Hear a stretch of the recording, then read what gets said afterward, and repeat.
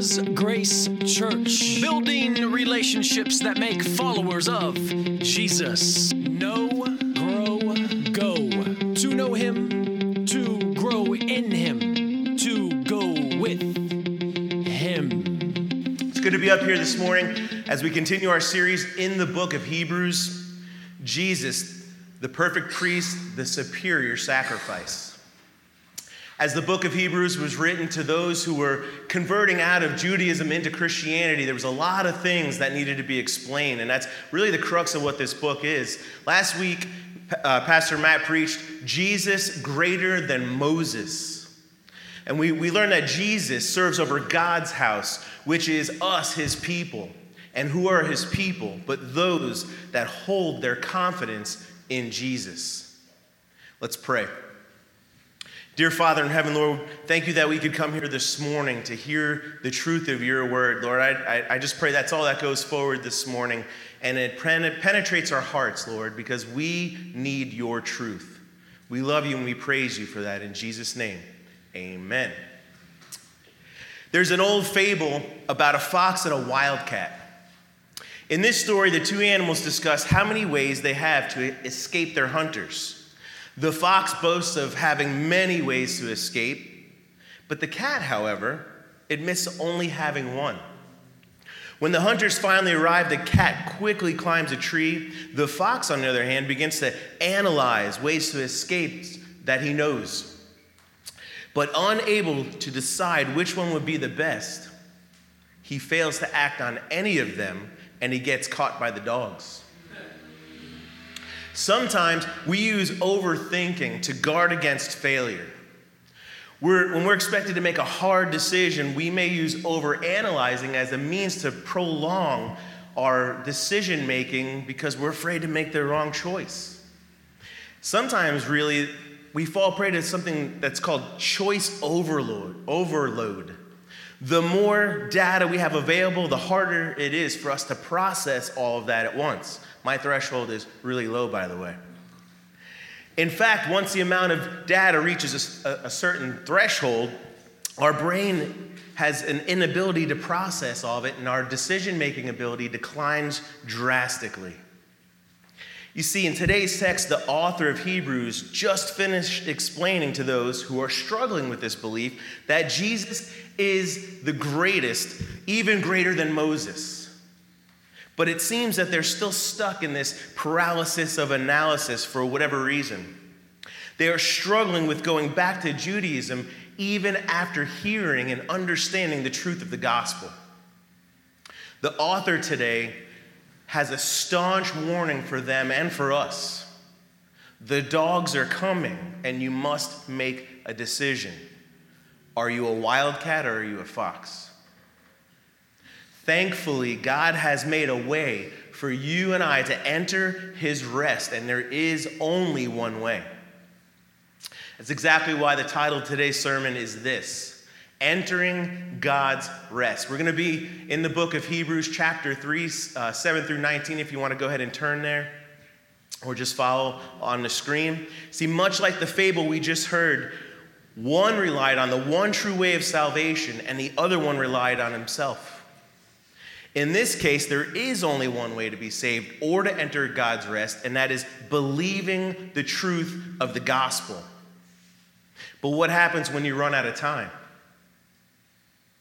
What happens when you fall into that paralysis of analysis and you pass that opportunity to choose to do what God is telling you to do?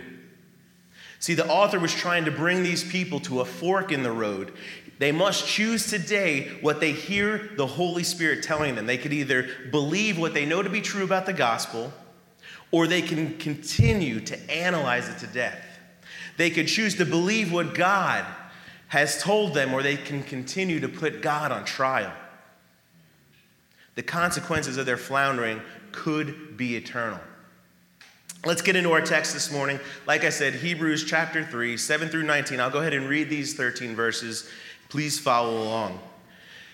Therefore, as the Holy Spirit says, today, if you hear his voice, do not harden your hearts, as in the rebellion on the day of testing in the wilderness, where your fathers put me to the test and saw my works for 40 years. Therefore I was provoked with that generation and said, they always go astray in their heart. They have not known my ways. As I swore in my wrath, they shall not enter my rest. Take care, brothers, lest there be in any of you an evil, unbelieving heart, leading you to fall away from the living God. But exhort one another every day, as long as it's called today, that none of you may be hardened by the deceitfulness of sin. For we have come to share in Christ, if indeed we hold our original confidence firm to the end. As it is said, today if you hear his voice, do not harden your hearts as in the rebellion. For who were those who heard and yet rebelled? Was it not all those who left Egypt led by Moses? And with whom was he provoked for over 40 years? Was it not those who sinned, whose bodies fell in the wilderness? And to whom did he swear that they would not enter his rest, but to those who were disobedient? So we see that they were unable to enter because of unbelief. Some pretty serious stuff there, folks. If we took those 13 verses and we condensed them down into one main idea, we would get this morning. God has made a way for us to be saved and enter his rest. All we have to do is believe him. That's it. Pretty simple, right?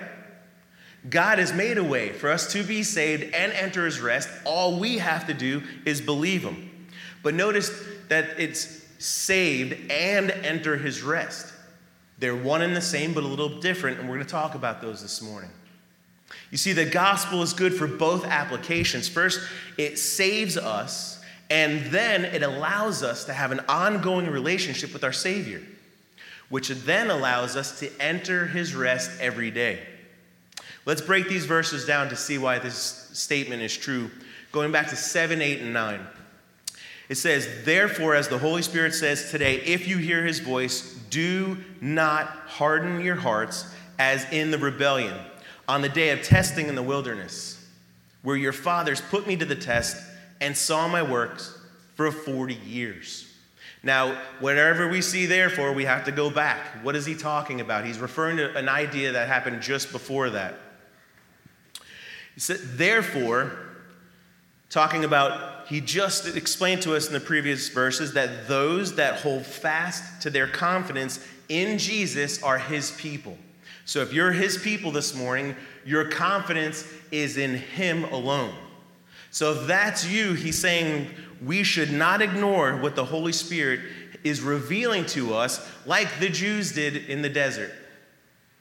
He's quoting from Psalm 95, which Psalm 95 starts out with worshiping God and talking about how awesome God is, but kind of ends with, but not for those people who did not believe, not for those people that did not put their faith in him. It was about the Israelites being freed from Egypt and then testing God at every single turn. They experienced God through many, many, many miracles, if you remember the story of them leaving, for 40 years in the desert. Even after seeing his miracles, they still had a heart filled with unbelief. They refused to fully trust Moses or even God himself. Can you imagine experiencing God on that level? Seeing him part the sea, seeing the plagues, seeing food come out of nowhere, seeing water come out of a rock, life-saving water, and still having a heart of unbelief. Hold that thought. We're going to talk about that at the end. You see, but first we have to understand we experience God a little differently today. We may see God move in our lives, hopefully. Hopefully we see God doing stuff in our lives. But we're given special revelation of who God is and what God has done for us through the Holy Spirit. And then when we put our faith and our trust in that, then we're saved. The Holy Spirit actually comes to dwell inside each and every one of us. Then we are sanctified, we're set apart, we're made more like Jesus every day through the tutelage of the Holy Spirit that lives inside each and every one of us. The Holy Spirit calls out our sin in our lives, and when we're able to understand that and repent and ask for forgiveness, then he's able to give us the power to overcome that sin in our lives. The Holy Spirit guides us and leads us every single day during our Christian walk. So we can see there's a warning here for us that when the Holy Spirit reveals truth to us, we best not harden our hearts. We best not ignore the prompting of the Holy Spirit. And as he was saying in that, therefore, if Jesus is far more superior than Moses, how much worse is it to ignore him than it is to ignore Moses? Because this is exactly what happens to those who denied Moses and refused to take God at his word, as we look at verses 10 and 11. It says, therefore, this is God speaking, I was provoked with that generation and said, they always go astray in their heart. They have not known my ways, and I swore in my wrath, they shall not enter my rest. That's some pretty serious language coming from God himself. You see, God was provoked by those who would always ask for more evidence to believe, and he tired of them. He says, they always go astray. They have never known my ways. It reminds me of what we see in the Gospels in Matthew 16, where Jesus is talking to the people and the Pharisees, and he says, you wicked and perverse generation are always asking for more signs. Those Pharisees had ample evidence to believe Jesus was who he said he was. They saw him perform miracles and heal people and spoke with authority. It should have been a no-brainer for them. But because of their love of sin and their love of political power, they refused to believe. And those people would never be saved. Those in the desert that never got into the promised land, and people today who are like them will never know the peace and the joy and the hope that comes with being a child of God. Those that reject Jesus and continue to reject him will never spend eternity with him in heaven. It's clear here, though, in these verses, that the author is speaking to those who call themselves Christians. He's pleading with them that you can't disbelieve any part about who Jesus is and what he's done for you and expect to enter his rest. Whether your unbelief this morning is keeping you from truly being saved or communing with a holy God, stop it. That is what the author's saying this morning. Because the only thing that could keep us away from resting in Jesus now or for eternity is our unbelief in him today. Brings us to our first point. Those that ignore the prompting of the Holy Spirit will be led astray by their sinful hearts. That is the truth this morning. Listen, God's not just angry that we're ignoring him. He's not just feeling slighted so he feels like he wants to get us back. He fully understands that if we ignore his truth, what will happen to us? He knows what will happen. When you hear that still small voice of the Holy Spirit speaking God's truth to you, you must take heed. I've felt God urging me at different parts, at different times in my life. And I noticed the minute I start debating with him, my chances of obeying him start to plummet. Amen? Amen. If you're going to sit there and God's going to reveal something to you and prompt you to do something, and you start arguing with him, he's not going to make you do it. Even though many times in my life I have seen with my own eyes God bring me through the very thing he's asking me to do, even though I didn't want to do it. I still have that part of me that wants him to prove it to me, that wants him to prove to me what he's saying is true, how sinful and how ridiculous of me that is. Next, we see in our next set of verses, 12 through 14, we get an instruction against unbelief. And guess what, church? We need each other. It says this in verse 12, take care, brothers, lest there be in any of you an evil, unbelieving heart, leading you to fall away from the living God. But exhort one another every day, as long as it's called today, that none of you may be hardened by the deceitfulness of sin. For we come to share in Christ if indeed we hold our original confidence firm to the end. There it is again. What is our original confidence? That is our confidence in the person and the work of Jesus Christ. But again, we see even in these verses. So is he talking to saved people who are falling out of fellowship with God? Or is he saying that these people were never saved? Well, why can't it be both? It seems these people are at least identifying themselves as those who have heard and understood the gospel. This is who the book is written to. And we do know that once we are saved, we are always saved. Amen. Let me fix that, Pastor Matt. If we're saved, we're always saved. Amen. There we go. That was my bad. I set you up for that one, buddy.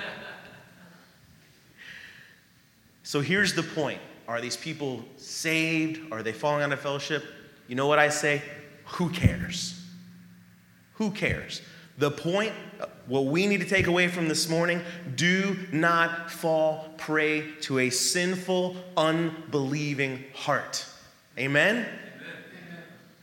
It was enough to keep God's people out of the promised land, and it will mess us up, even those of us who are truly saved.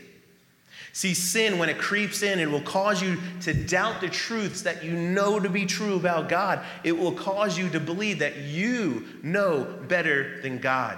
And when we do this, we're denying the work and person of Jesus Christ. And our confidence is in us, and it's not in him. And when we do that, we will veer off course and will convince ourselves that it's really cool to just follow our own deceitful hearts.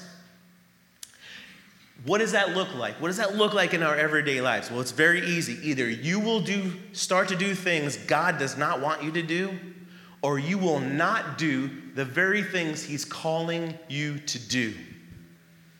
This is why we must encourage each other every single day. I am guilty of it too.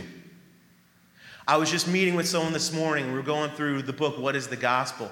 And I had to tell them that even this week, I probably wasn't a good representation of Christ at work. We need to remind each other constantly and exhort one another. And you know what? Sometimes exhorting one another is an encouragement, and sometimes it's a kick in the butt. We need to make sure that we're keeping our eyes on the prize. And it brings us to our second point. We must defend ourselves and each other against the sin of unbelief.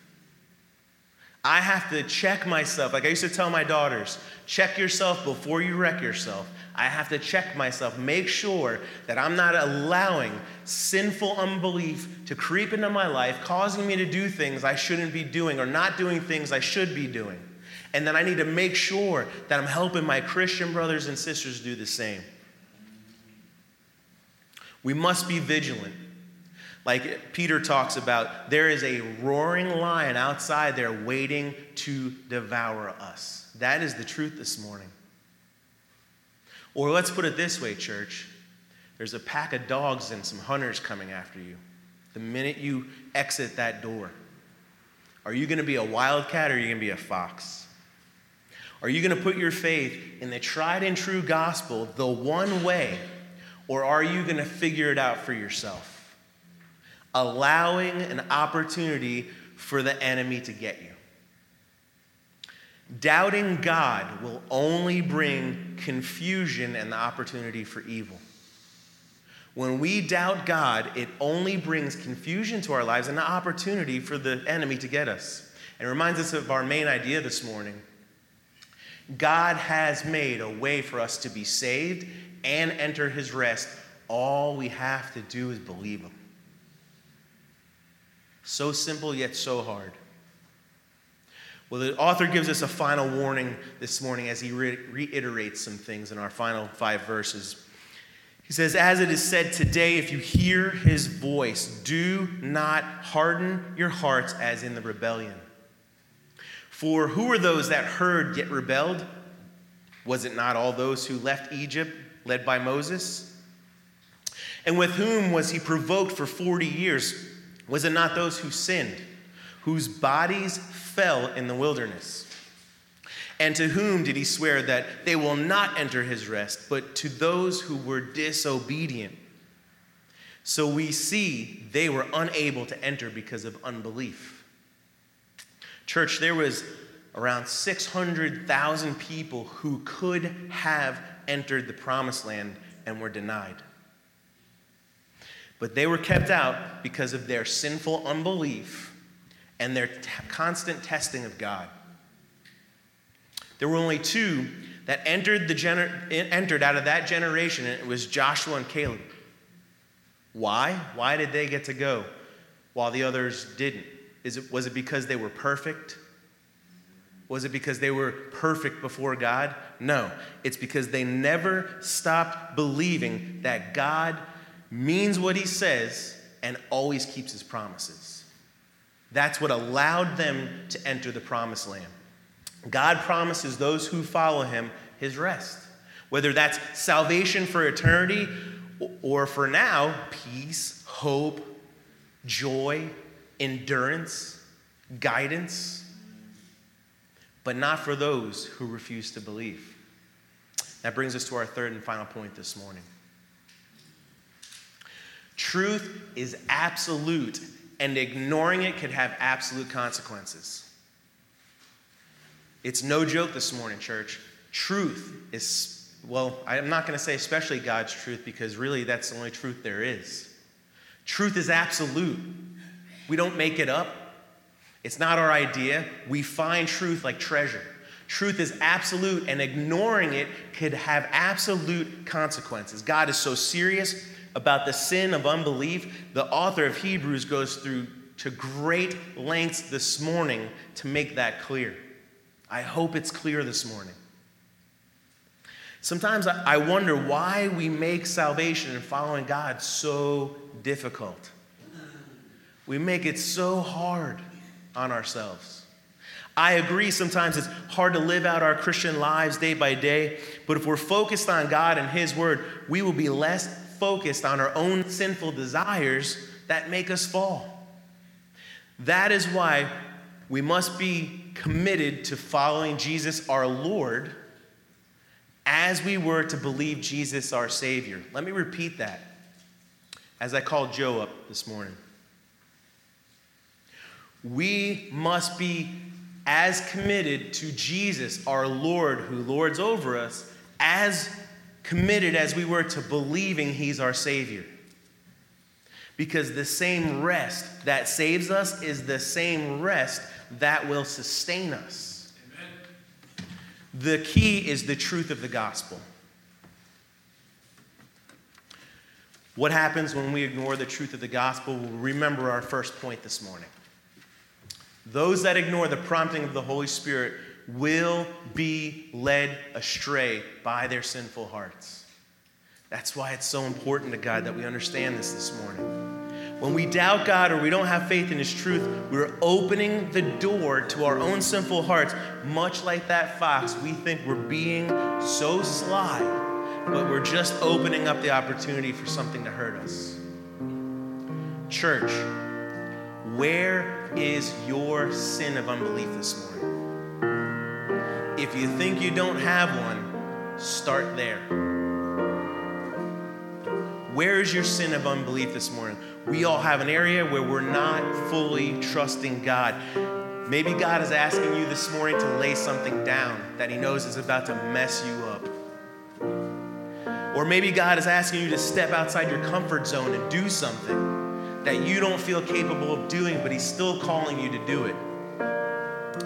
Do not harden your heart. Listen and obey.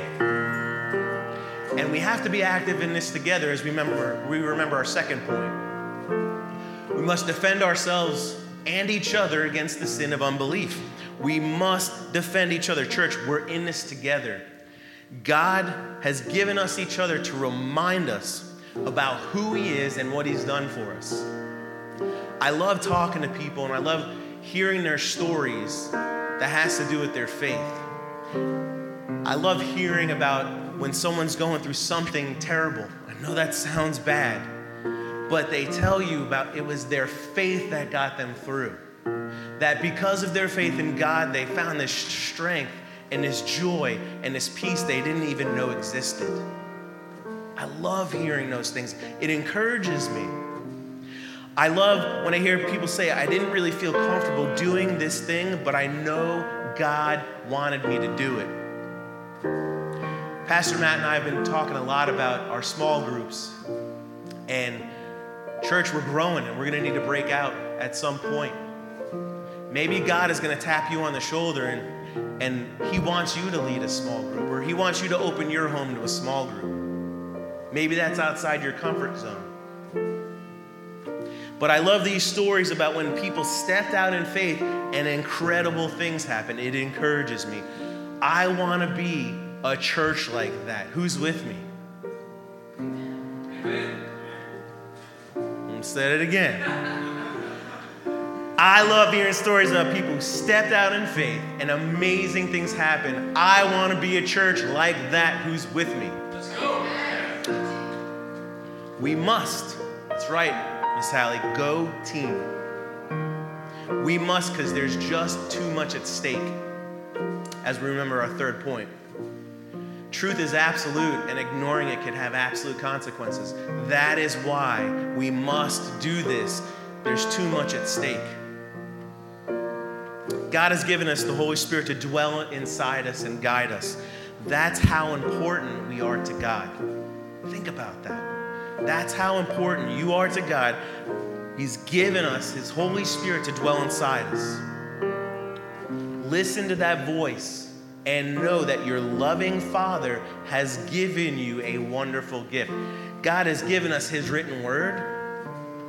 People say, I haven't really heard God speak in a while. Well, maybe try opening this, because he wants to. God's given us his word, and he's given us his Holy Spirit to guide us and to lead us and to give us strength to do these things. How generous and loving of a God do we have? You remember when I said, hold that thought? How could those people see such amazing things God did and still not believe everything he was telling them? Seems like we're not too much different.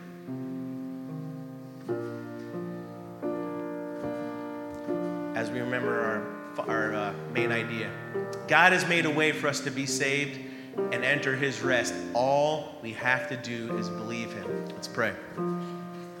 Father, please guard our hearts against the sin of unbelief. We want to know your truth, and we want it to allow it to guide us in our lives. Help us to hear your voice and give us the faith we need to carry out whatever it is you are commanding us to do this morning. Lord, we can't do this without you, and we can't do this without each other. Lord, I lift up my sisters and brothers in Christ, and I just pray for them as they leave this place, Lord, knowing that there's an enemy out there waiting to devour them, waiting to just get in that little cracked door of doubt. Lord, I just pray that you help us slam that door this morning and trust you. In Jesus' name we pray. Amen. Thank you for joining us today. For more information, look us up on our website, www.villasgrace.com, or drop us a line via email, connect@villasgrace.com.